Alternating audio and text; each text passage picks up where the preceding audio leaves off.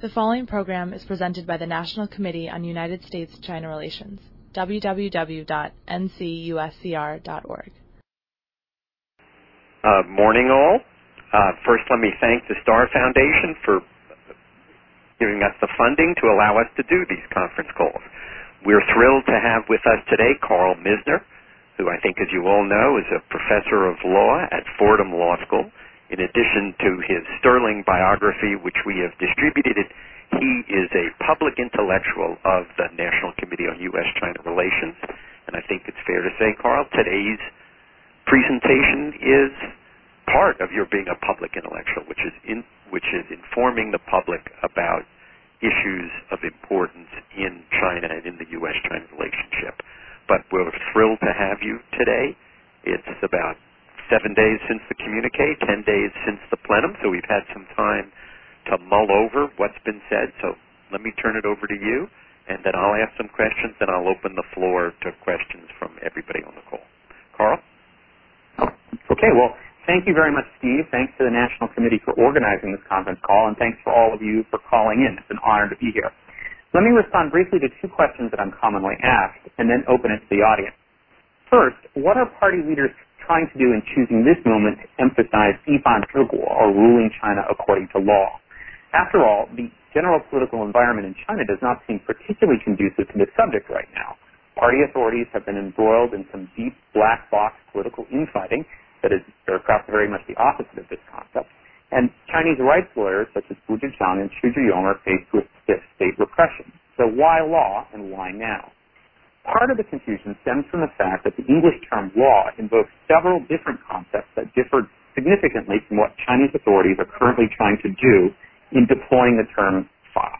Law, for most English-speaking mass audiences, triggers ideas of bottom-up citizen rights and independent judicial adjudication of legal norms. Neither of these is the thrust of what central Chinese party leaders are currently trying to do with their reforms. And this is why trying to refer to the current plenum document as promoting the rule of law is particularly problematic.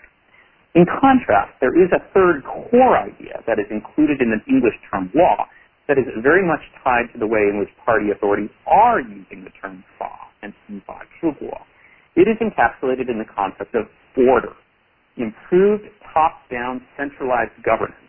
That's what the party is aiming for. This is leading party authorities to promote legal reforms to improve their orderly governance of society, and it is also leading them to promote entirely extra-legal ones to improve internal party governance. Most Western observers would not group reforms to the secretive party disciplinary system along with court reforms, but from the perspective of Chinese authorities, these are part and parcel of the same thing. Of course, this has nothing to do with promoting liberal democratic ideals. Rather, my read is that Xi Jinping is seeking to institutionalize his own power after 2 tumultuous years of political infighting, to promote modest bureaucratic reforms as a means to improve central control over local authorities, and to draw a contrast between himself and his supposed rival Zhou Yongkang.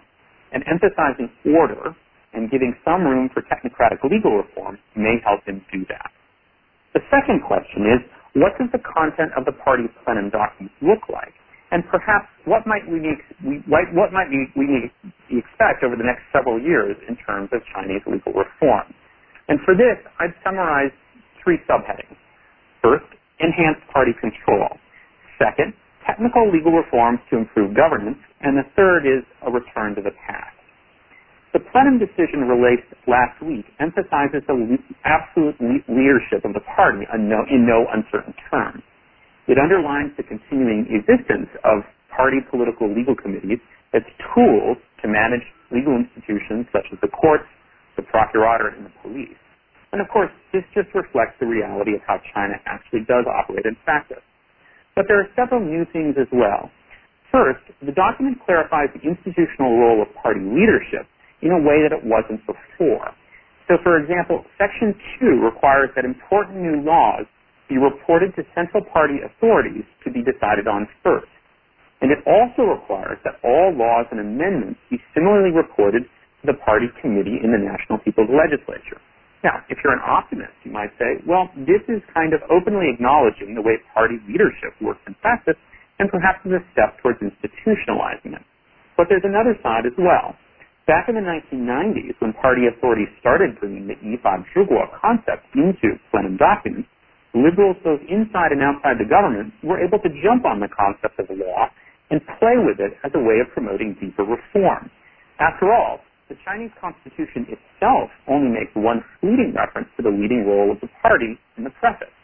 So if you're a liberal public intellectual, such as He Weifang or Xu Jiong, you are perhaps thinking, maybe there's a way to acknowledge the overarching political role of the party while gradually moving to build up independent legal institutions and practice.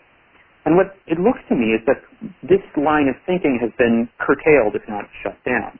The plenum document seems to be baking day-to-day party leadership of legal and judicial organs into the definition of governing China according to law in a way that we haven't quite seen before. I think something similar is happening with respect to other fields, too. Late 1990s party plenum documents, when discussing legal reform, involved concepts of citizen rights, of elections, of citizen participation. And this also gave space to reformers both inside and outside the state.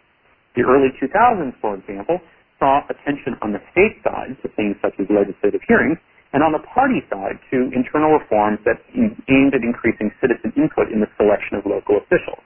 And it looks to me like the relevant language in the party plenum document has been weakened. Instead, it's being replaced with more of a focus on law as something that must be obeyed, both by officials and also by citizens. Law is becoming conceived of or more clearly defined as an external constraint on behavior rather than as a channel for participation.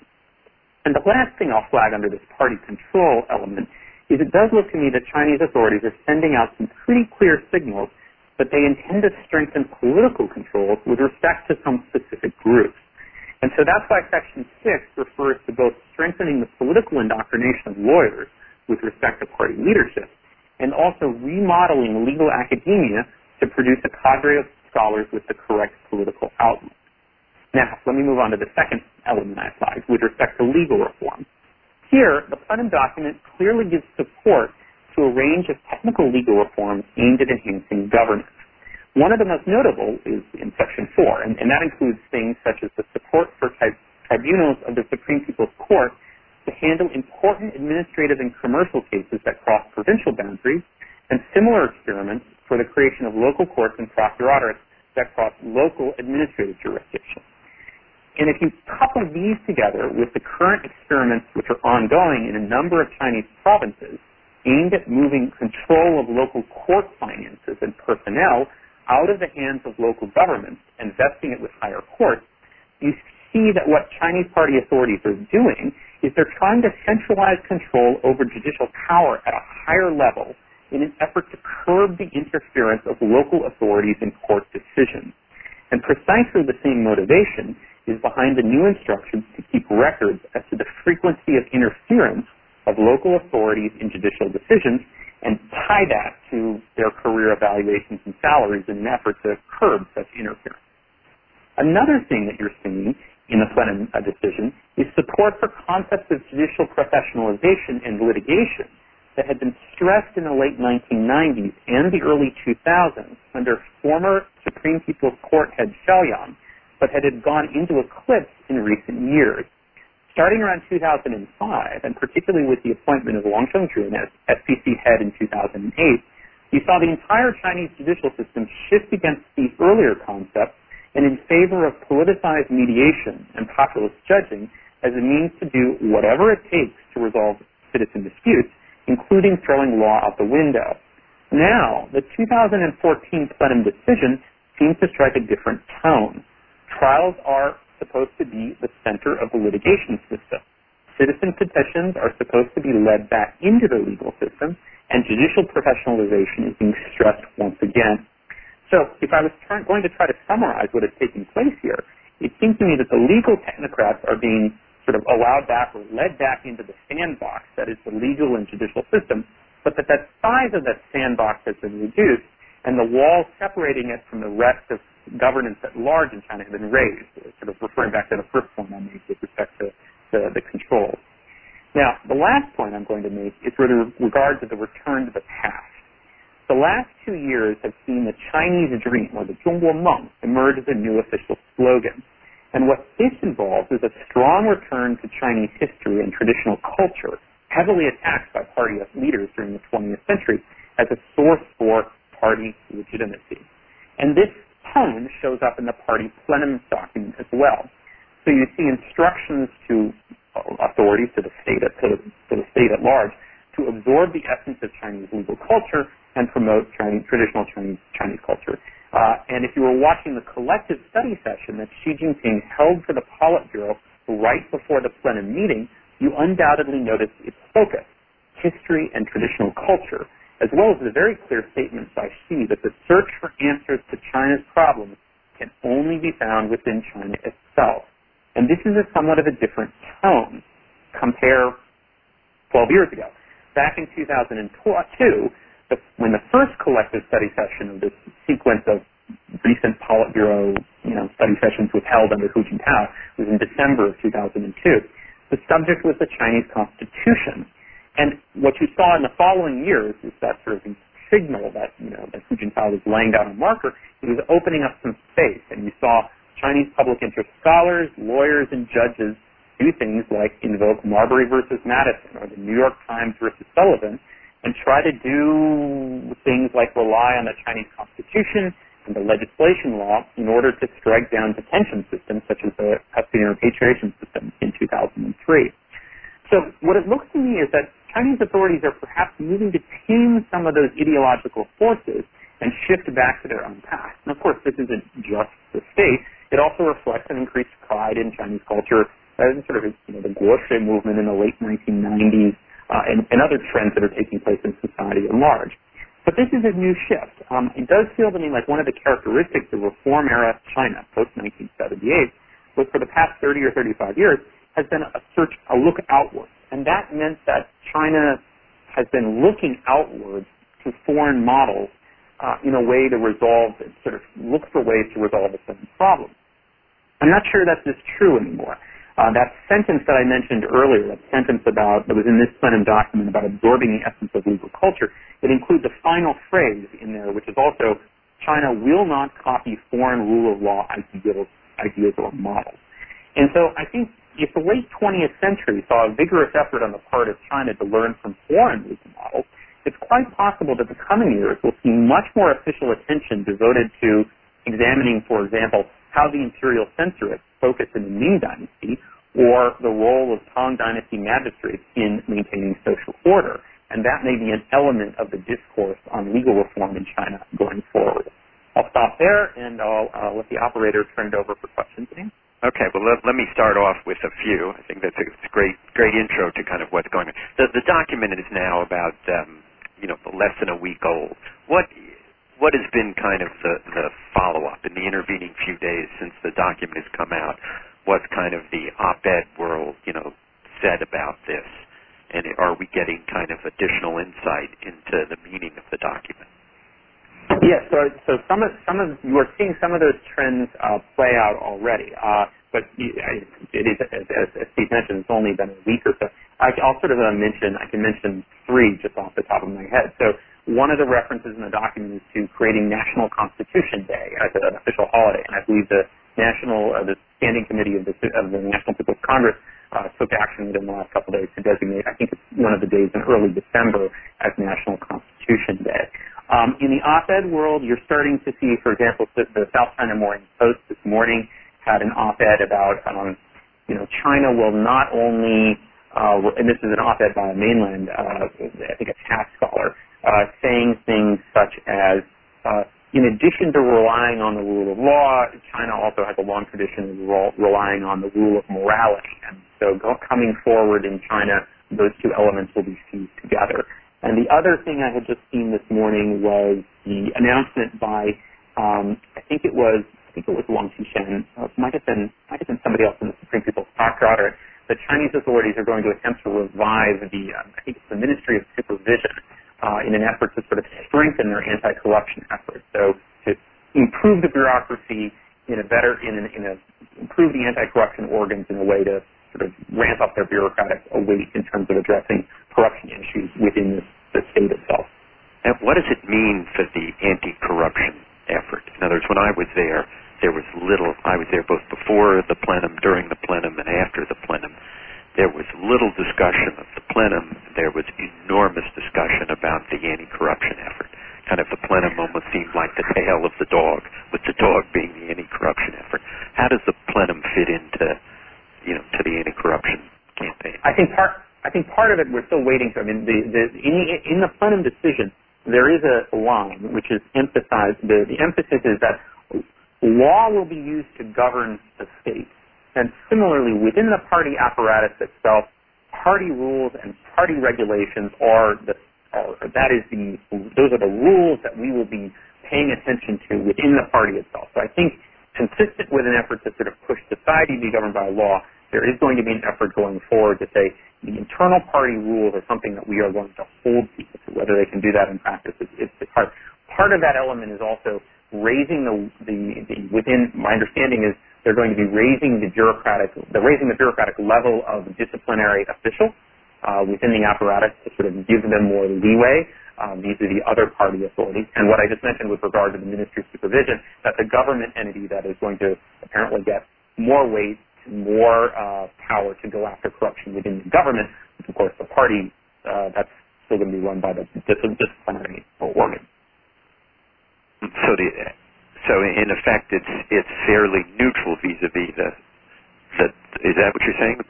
Vis-a-vis the party disciplinary inspection committee, that it's kind of like it somewhat strengthens its power, but it's not kind of part and parcel of kind of this new effort.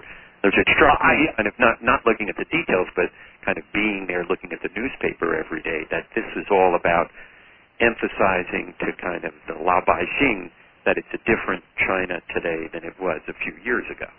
That I think that's party officials by law. That yes, this law applies to you, but it applies to party officials. That's why they're now saying we've got 55 ministerial level people who've been, are being disciplined and ultimately will be imprisoned.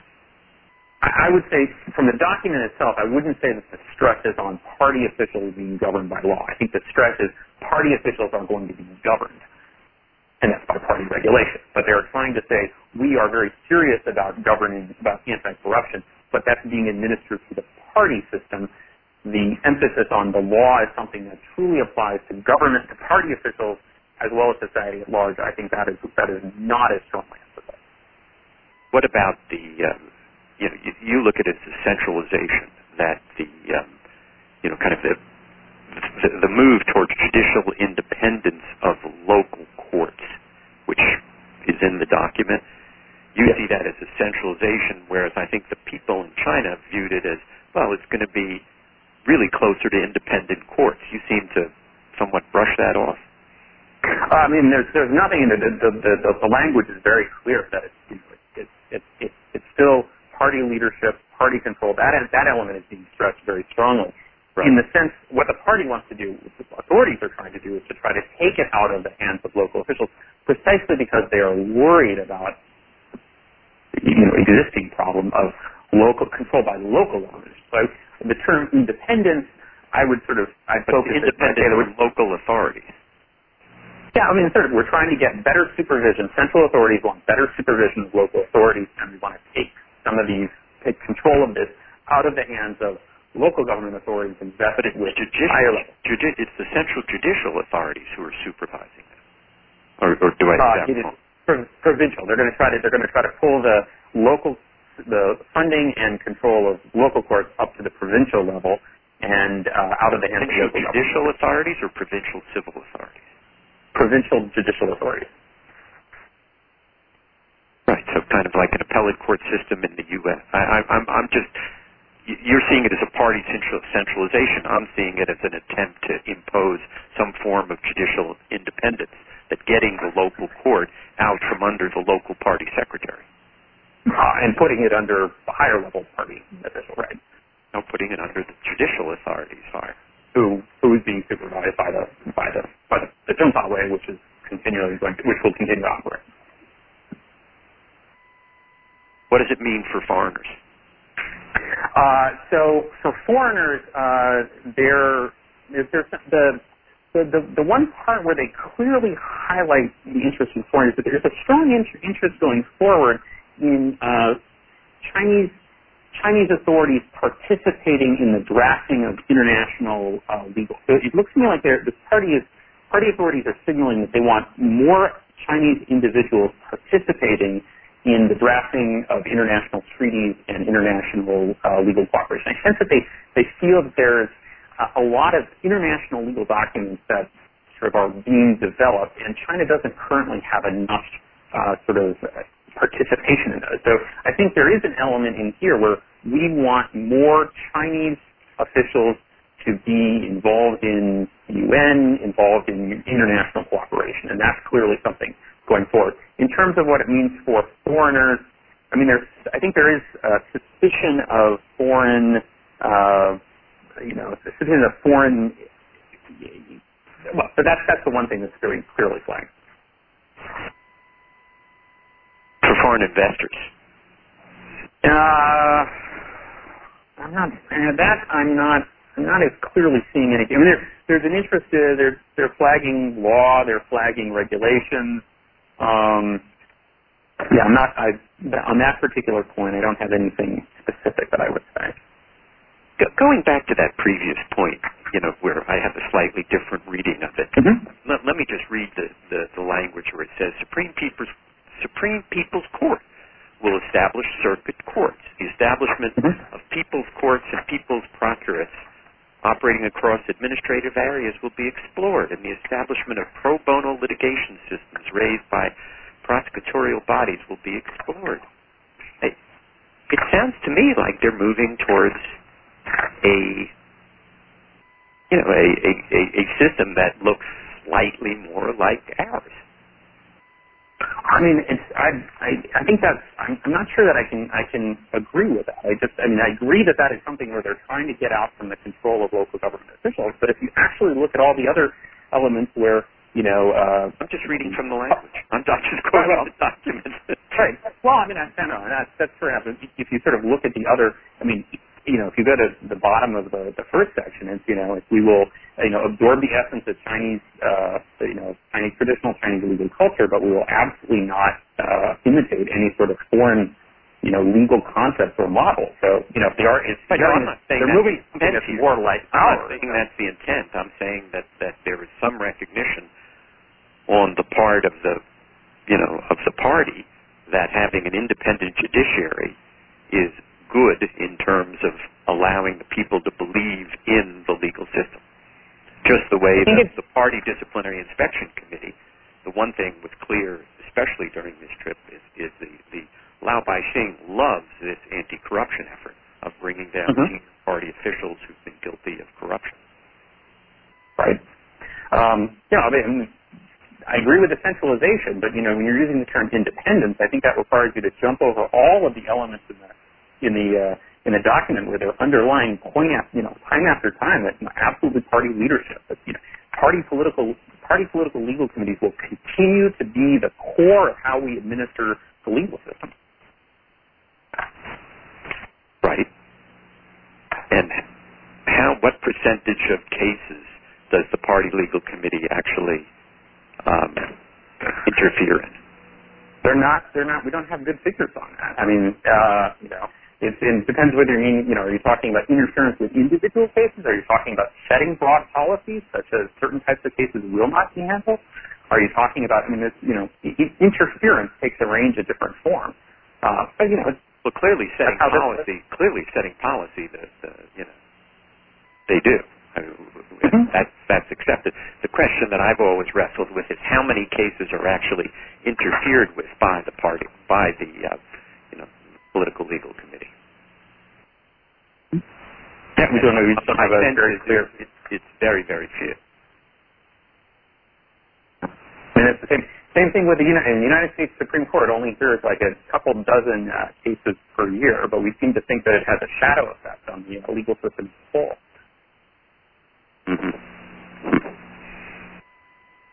And this whole kind of, you kind of gave a sense that they're developing almost this interstate commerce clause, where if there's one province is discriminating against another province, they want to fix that. What was that kind of? I do think that's probably the element with the circuit court language that you're reading, the circuit tribunal language that they're reading. They're trying to figure out a way of getting some of those cases out of the hands of local authorities to perhaps have them handled by people outside the relevant jurisdiction. Uh-huh. Great. All right. We've opened a lot of issues here. Let me, Josh, let's turn it over to. We have a very distinguished audience. Many of whom are legal scholars, so let me turn it over to people to ask some questions. Excellent, thank you. At this time, we will open the floor for questions. If you would like to ask a question, please press the star key followed by the 1 key on your touch-tone phone now. Questions will be taken in the order in which they are received. If at any time you would like to remove yourself from the questioning queue, just press star 2. Again, to ask a question, please press star 1. By the way, before we go to the first question, let me just ask, how does the Hong Kong demonstrations fit into all of this? Obviously, they were going on before, during, and after the plenum. I'm not seeing a huge emphasis. I mean, they sort of do make the obligatory nod towards one party, one system, but it's not. There's not like there's a very an opposing Taiwanese independence. But I'm not seeing like it's not like. This thing had to have been drafted over 8 or 9 months beforehand. So I guess they do have a line in there about supporting the decisions of the Hong Kong the chief executive in Hong Kong. So maybe somebody decided to add that. But I'm sorry, it said what? They have one line in there about in the Hong Kong section. It sort of says we will support the leadership and the decisions of the Hong Kong chief executive. So that's the one phrase fragment in there. I could sort of maybe somebody decided to add that in at the last minute to sort of highlight that we're behind the chief executive. But I can't tell on this. Josh, questions? Yes, we have our first question from William Alford. Speaking of legal scholars. Thanks. It's Bill Alford from Harvard. Thanks, Carl. That was great. Just a couple of quick observations and a question. So I think somewhere between what Steve was saying and what you were just saying, there's maybe incrementalism, at least on the part of the court. Joe Chang, the current party secretary and Chief Justice, president of the court, does seem within the confines of the system to be pushing. But, Steve, I would distinguish between independence from local protectionism and independence from the parties. So the latter clearly isn't going to be the case even if there's more re-centralization. Re-centralization may be very necessary to get away from local protectionism. A couple of quick things. They mentioned legal advisors and government departments being important. They mention much tighter management of foreign NGOs. That's going to be a concern for foreigners. Bringing the petitioning system more within the bounds of the law. I'm a little less bleak than Carl, but I would think his characterization is a very good and strong one. I guess what I want to ask in terms of questions are, Carl and Steve, how do you see this interplaying with the fact that many academics and many lawyers, even if not at the extreme of Hui Fang and the liberals, still are moving toward greater professionalism that would seem in tension with really tight party control? I mean, if you go to the universities, clearly there's been a lot of unhappiness in the last couple of years in the law schools with how tight party control is. So how do you see that interplaying? Is there going to be, Carl, a serious crackdown on legal professionals, on legal academics and so forth? I think if you look at, I think the relevant section is to look at, I think you want to look at section 6, and you want to go to 6.3, and you want to go to the second paragraph in there. It does look like to me that they're specifically targeting the legal academics. I think that is something. There's an emphasis on getting legal academics with the correct political outlook, who have the understand the Zhongguo Guoqing. And I've already heard from a couple people that in the study meetings as they're sort of talking about some of these documents, there is an emphasis on. They're like, oh, we hadn't seen as strong an emphasis in academia as recently. I would point out some of the things that happened with CAS over the summer, where you were getting some strong language coming out of there, as well as if you look at the research, the relevant sort of government grants for legal research research. I think 6 of them had to do with Xi Jinping's thought. So I think there is going to be a move towards having this is going to play out in academia in a way. In the 1990s and early 2000s, there was this sense that academia was perhaps somewhat removed from some of these trends. It looks like this is opening the door to, the academic world gets accepted more strongly. Follow up on that, Bill? I mean, I still think, Carl, there's going to, in spite of what's in the document, some people may be, among lawyers too, it's not just a scholastic question. People may be too far removed easily to be cabined in the way the documents suggest, so I guess I was wondering about implementation. Let me make one other quick comment, and then I don't want to hog the phone since many are on cue.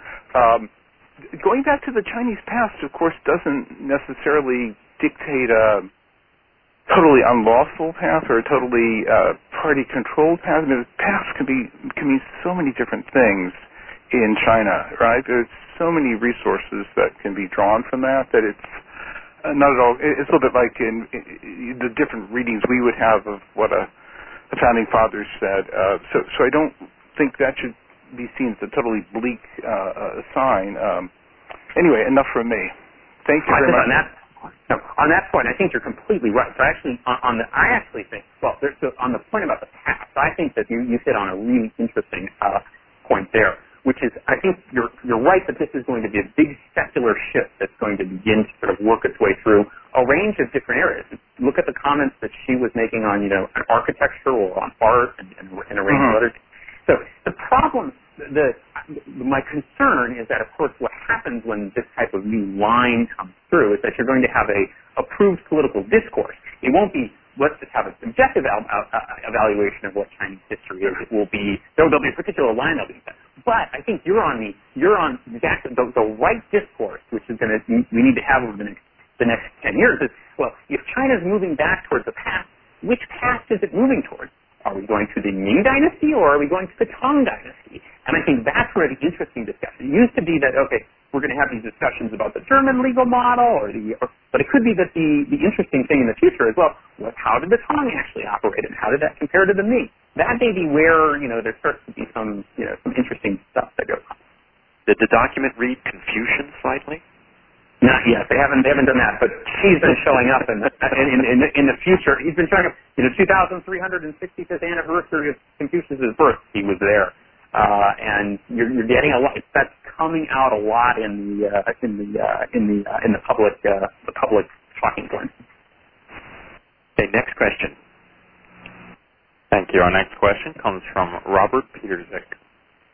Hi, this is Bob Peterzik at Sidley Austin. Thanks for the very helpful and incisive remarks and thoughts on the subject.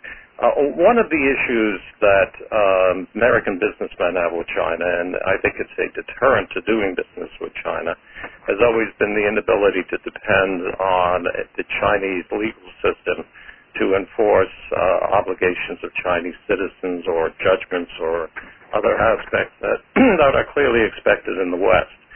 Do you think that this document was ultimately driven to some extent at least by that? And irrespective of whether it was, what do you see in the document that would be informative for a U.S. business interest thinking of going and doing business in China? That's a good question. On the first question, I mean, I don't think this was driven specifically with foreign corporate interests in mind. I think the Chinese authorities, just like in the United States, they are responding to domestic issues. They're responding. The Chinese leaders themselves are thinking about internal political struggles of the elite. They're thinking about how Chinese citizens themselves look at the system. He is worried about do citizens believe in the state? Are they willing to support us? And so that's much more than the idea of how will this play internationally is really what's pushing the document. With respect to sort of what's going forward, like what this might mean for foreign corporate people coming to China going in the future, there's one thing that I haven't seen in the document, but I think is quite important for foreign business people to think about, which is over the last year, one of the key things that I've observed, which is particularly worrying, was the resort to sort of mediatized confessions on television, not only by the foreign corporate investigators in Shanghai. You had you got the Uyghur the sort of Uyghurs accused of terrorist activities who are self-confessions. You had even sort of some social media celebrities. That was a situation where it looked to me like somebody within the system was experimenting with, we're just going to go, use television, use sort of public popularized trials as a way of sending signals. It's not even so much the legal process, it's just showing up on the 7 p.m. evening news. I think that's something that's particularly worrying.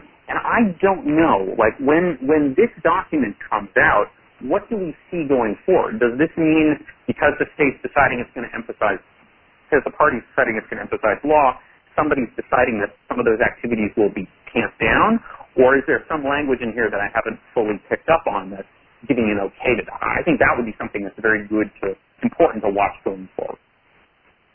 So nothing in here that's particularly encouraging to foreign businesses. I would imagine that for businesses, the emphasis on order, the emphasis on rule, watching how that plays out would be good. Great, thank you. I would add more supervision of local courts. Yeah, Probably a benefit. Yep. Thank you. Again, to ask a question, please press star 1. Again, to ask a question, that is star and 1. So, Carl, let me add one if we don't have somebody jumping on, sure. Which is, the third plenum kind of documents were almost revolutionary in their kind of plan for what China will go through over the next 8 years of President Xi's presidency. This much less so. How do the two relate? Kind of the third. I mean, it's really quite an extraordinary document. Whereas this, you kind of read, and again, when the third plenum came out, the results of the third plenum came out, it's what everybody talked about. Literally this, you watch the evening news when I was in China, and they read the announcement. It took 20 minutes, I think, on the evening news, and then they had some commentators, but nobody really didn't grip people, as opposed to the third plenum, where it really was, everybody was interested. Right. And I'm not entirely sure. I think part of it might be that some of these reforms, such as the one you were mentioning, trying to separate out courts from local control. I can understand, and the general emphasis on ruling the party through rule. I think those potentially are somebody in the system is trying to perhaps push forward bureaucratic and institutional reform, perhaps to sort of realize some of those goals from the third plenum.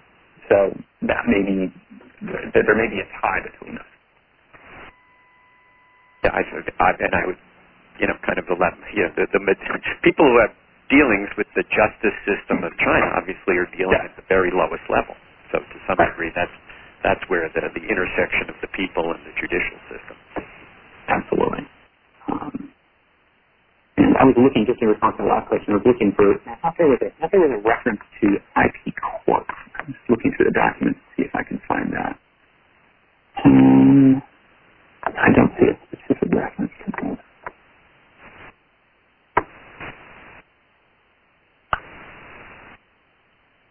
No, that would have been, that was one of the pushes that they had was to try to establish IP courts at different levels, and I thought that might have been fleshed out in the document. That would be something that the foreign businesses would be interested in.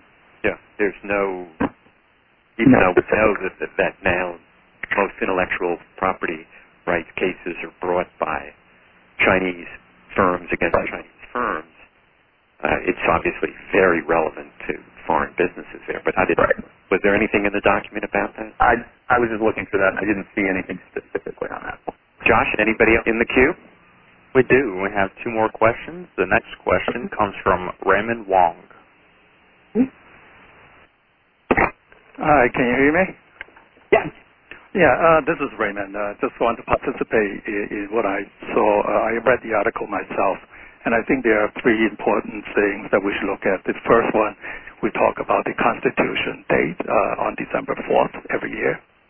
Mm-hmm. And I think they're trying to take the rule of man out of the system, become rule of law, and they have the Constitution, so all the officials will have to swear in when they take office.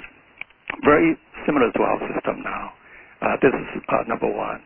The number two thing I observe is the registration of cases, where in the past you can go to court and it will have to be investigated before the case is being registered. Right now, you can just go to court and register. Anyone can go to court, and just like our system, you can file an action, and it wouldn't be ignored. So in the past, politics can take an important role, whether the government can listen or not listen to your case at all. And now they have to entertain all the cases that come to the court. That means that the people normally have to go to Beijing, go to the central government. Now that will be eliminated, I think. The third thing I observe is the jury system. They are trying to emulate our way of taking jury, basically taking some of the power from the judges. And this is what I observe also. So I agree with Steve. They are more and more like us now.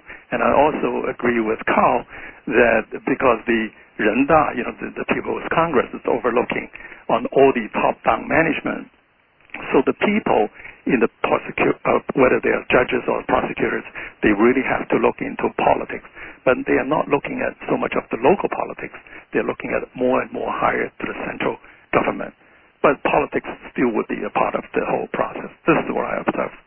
Just want to share my thoughts with you. Great, thanks. I mean, I think certainly the mention of the Constitution, that's going to be very interesting. One of the things to watch for on that front is to see to what extent you actually see any sort of institutional mechanisms created on that. I mean, back in about a decade ago, when there was also significant interest around the Constitution, 2003, of course, was the Sinzhibang case, in which you saw a range of Chinese public interest lawyers attempt to rely on the Constitution and the legislation law as a way to sort of invalidate legislation that was potentially problematic. At that point, they were submitting the legislation law allows the Standing Committee of the National People's Congress to receive and to invalidate legislation which is potentially in conflict with the Constitution or higher level norms. So folks like Song Biao, folks like Xu Zhiyong were attempting at that point 10 years ago to use some of those channels. And there was a flurry of interest to where people were thinking, well, maybe the National People's Standing Committee of the National People's Congress would actually evolve and create a mechanism to sort of receive and review these materials. That at least publicly, you haven't seen that take place. Now, behind the scenes, of course, the Legal Affairs Office of an NPC does play a role. But one thing on the constitutional side to watch would be whether or not you actually see some kind of mechanism begin to evolve, some kind of institution. On the sort of case receiving material, I think that's also going to be interesting to watch in terms of the shangfang or petitioners who are coming. There is an instruction there. When you pointed to the instructions where there are instructions to need to receive cases that are coming in. Of course, the other sentence which is in there as well is that we have to 加大对许价诉讼恶意诉讼无产的诉讼行为的惩治力度. They have to increase discipline for people who are bringing problematic litigation, and that, of course, is also going to be directed at petitioners who are going to sort of crowd into the new court channels. If you open up the court channels, the petitioners will go there, and then you're going to end up somebody's going to end up having to decide what to do with them, and it will be interesting to see how that plays out. Yeah, the rule of law was amended into the Constitution in 1993, so it's been a while, and I don't think the system has been adhered to the Constitution that much. And I remember in 1992 I went to Beijing. That was the first law firm that Jinhe was established at that time. That is a privatizing law firm. So I think the history of rule of law in China is very young. And for them to be moving this fast is a very progressive from in a short period of time. Yeah, I remember, right, I remember hearing the same thing in 2003 too. So I've always hold out hope that will continue. Right. Carl, do you think that the not having the head of the Zhengfawei, the political legal committee, on the standing committee is relevant to any of this consideration? So that's actually one of the memes that sort of has gotten into the popular press. That's what has happened with the Zhengfawei. That, of course, Zhou Yongkang was on the standing committee. Now Meng Jianzhu is only on the Politburo, so somehow this has become a takedown of the Zhengfawei apparatus.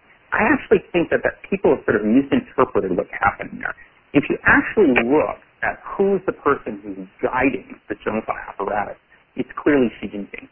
Xi Jinping, every time you are seeing sort of statements come out with respect to how political legal orders, it's originating in Xi's speech.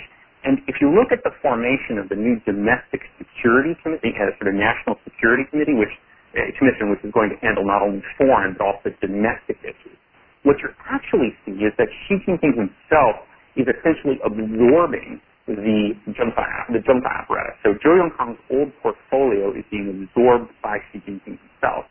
So, in fact, rather than looking at it as sort of, this is somehow the Zhengfawei apparatus being downgraded, I would look at it you're seeing an interesting development here where it's being the top person himself is taking over the domestic security portfolio, including, of course, the law portfolio. Interesting view. Josh, next question. Thanks, Raymond. Thank you. Our next question comes from Virginia Harper Holt. Hi, Carl. Thanks again for this great comment. Really fascinating, and it's great to have you be able to present at this forum. I've very much benefited from it. A couple questions. First is regarding that time frame. I'm curious. I know there's several pilot programs on particularly the judicial reform question. I'm curious if you've heard just recently any further detail about which of these priorities might be moving forward more rapidly perhaps than we thought, or which might be perhaps slower than had been expected prior to the plenum. So that's the first question. And then the second has to do with the concept of transparency or public accountability. I heard you saying that this kind of emphasis on the legal system and formal law might signal a turn away from the kind of populist justice, and we just kind of don't know. I have an interest in kind of thinking about this question of public oversight, and I think it translates into some other policy areas. For example, we've historically thought, I think, about notions of public oversight as really being a synonym for ultimate oversight or accountability to the party and its leadership. But I also find it interesting that in many places in the law at present, there seems to be a formal recognition of the need perhaps for what we might call here public-private partnerships, where we have government and business working on a problem together, or civil society being seen as being an important actor at the table, and talk about the need for accountability and a greater engagement of all these sectors together, but the state role in almost every one of those examples remaining very central. So I think in all those areas, when we think about what do those developments mean, I think this whole question of what does public accountability mean, to what extent does business need to be publicly accountable, to what extent does civil society need to be more transparent, and does transparency just really mean greater avenues for control by the state, or are you seeing this as a space for where rule of law might provide protection and where transparency might be seen more positively as creating a greater space for either civil society or for clearer relationships between business and the state. I guess you're probably more pessimistic, but I thought I'd throw out this question of transparency and what we might look for in the future in that regard. That's interesting. I can start with the second one first, which is on the public accountability side. So this is more of my gut reaction. I sort of feel that where you are getting the interest in transparency, and I think you're getting the interest in transparency in judicial transparency. I think that is something that you're getting some traction with. And so, for example, the push on having court waive law, and that's undoubtedly, you saw that with the 4th of July trial. The mention of one of the earlier people who called in with respect to sort of jury stuff, that transparency within the judiciary, the idea that court opinions need to be online, that's something that you're getting traction with too. I can read that as an idea that within the judicial apparatus you've got, probably potentially because of Joe Young, perhaps, but within the judicial apparatus you're getting some clear set of instructions on that. The part about transparency that I'm less clear about is when it comes to things such as public hearings. That's something, for example, that we were seeing more of a push on back in the early 2000s, where, for example, American Bar Association and a couple other organizations were really pushing the concept of hearings, legislative hearings before any kind of new legislation was coming out. I'm not sure that I'm seeing that. So maybe, quite potentially, one thing is you're getting different signals and sort of transparency in sort of different areas. You're seeing more openness in some, but perhaps sort of more of a pullback in others. I'm not entirely sure on that. With respect to faster or slower, one of the things that I didn't see flagged in the decision was, which you had mentioned, which was the sort of the specific effort. There's the effort to create circuit courts, to create courts that are outside of the control of across existing local boundaries. The specific reforms over this summer, these pilot reforms, which are ongoing in 6 provinces, are ones about specifically withdrawing the financial and personnel control from local courts and from local government authorities, investing them with provincial courts. And I don't see that referenced in here in the decision, which is interesting because if that was such a huge reform, you would have thought maybe they would be flagging it, but maybe it's just going to go on anyway. So you were also asking about sort of faster or slower. I'm not entirely. The one other thing I had seen was death penalty. That not in the decision, but I had seen some reference that there may be more of an interest in cutting back on the use of the death penalty. And that might be something where, again, maybe things within the judicial system itself that don't require as much of a sign-off by other government authorities. Maybe you have more ability for people within the judiciary to run with that. But that's a good question. I'll keep thinking about those. Thanks, Carl. Sure. Thank you. At this time, we have no further questions in the queue. Josh, let's go back. Carl, I think we still have about 4 minutes left. Sure. So why now? What's the motivation for Xi to do this at this point at a time when we're actually, from a Western point of view, we're seeing crackdown on defense lawyers, crackdown on any form of organization that calls into question the legitimacy of the party. So why in October of 2014 is the leadership doing this? So I think couple things. So I think does go back to the idea of institutionalization of power. I mean, you have been in a situation over the last 2 years where you have had it's been a tough time for the bureaucracy. You have had a tough anti-corruption campaign. You've had sort of internal political machinations, just like you mentioned. I was in China over the summer, and you had the distinct sense that people at the mid-levels of the Chinese bureaucracy were in some ways paralyzed. They were looking for what's going to happen next. I do think that when you have the plenum and you devote it to ruling China according to law, you are sending some kind of a signal that maybe we are moving back towards a more institutionalization of the rules of the game. Not necessarily, we're not going to take out the concept of law here, but just the idea of we are going to try to institutionalize power. We are going to try to rule in a more predictable way. And I can understand that potentially as a way of sending a signal to the bureaucracy that, okay, things are going to start to calm down. I don't think but the fact that this party plenum was going to be devoted to Yifan Zhiguo was announced the same day that Zhou Yongkang was announced that he was going to be was under investigation. There was the party document that announced those two things came with the same thing, and I don't think that's a coincidence. Second, I think that there is a need to address institutional issues if the state is going to move forward with deeper economic reforms, and so this is perhaps quite logically a step in that direction. And three, just as you mentioned, it strikes a nerve with the populace at large. This is something that is also popular.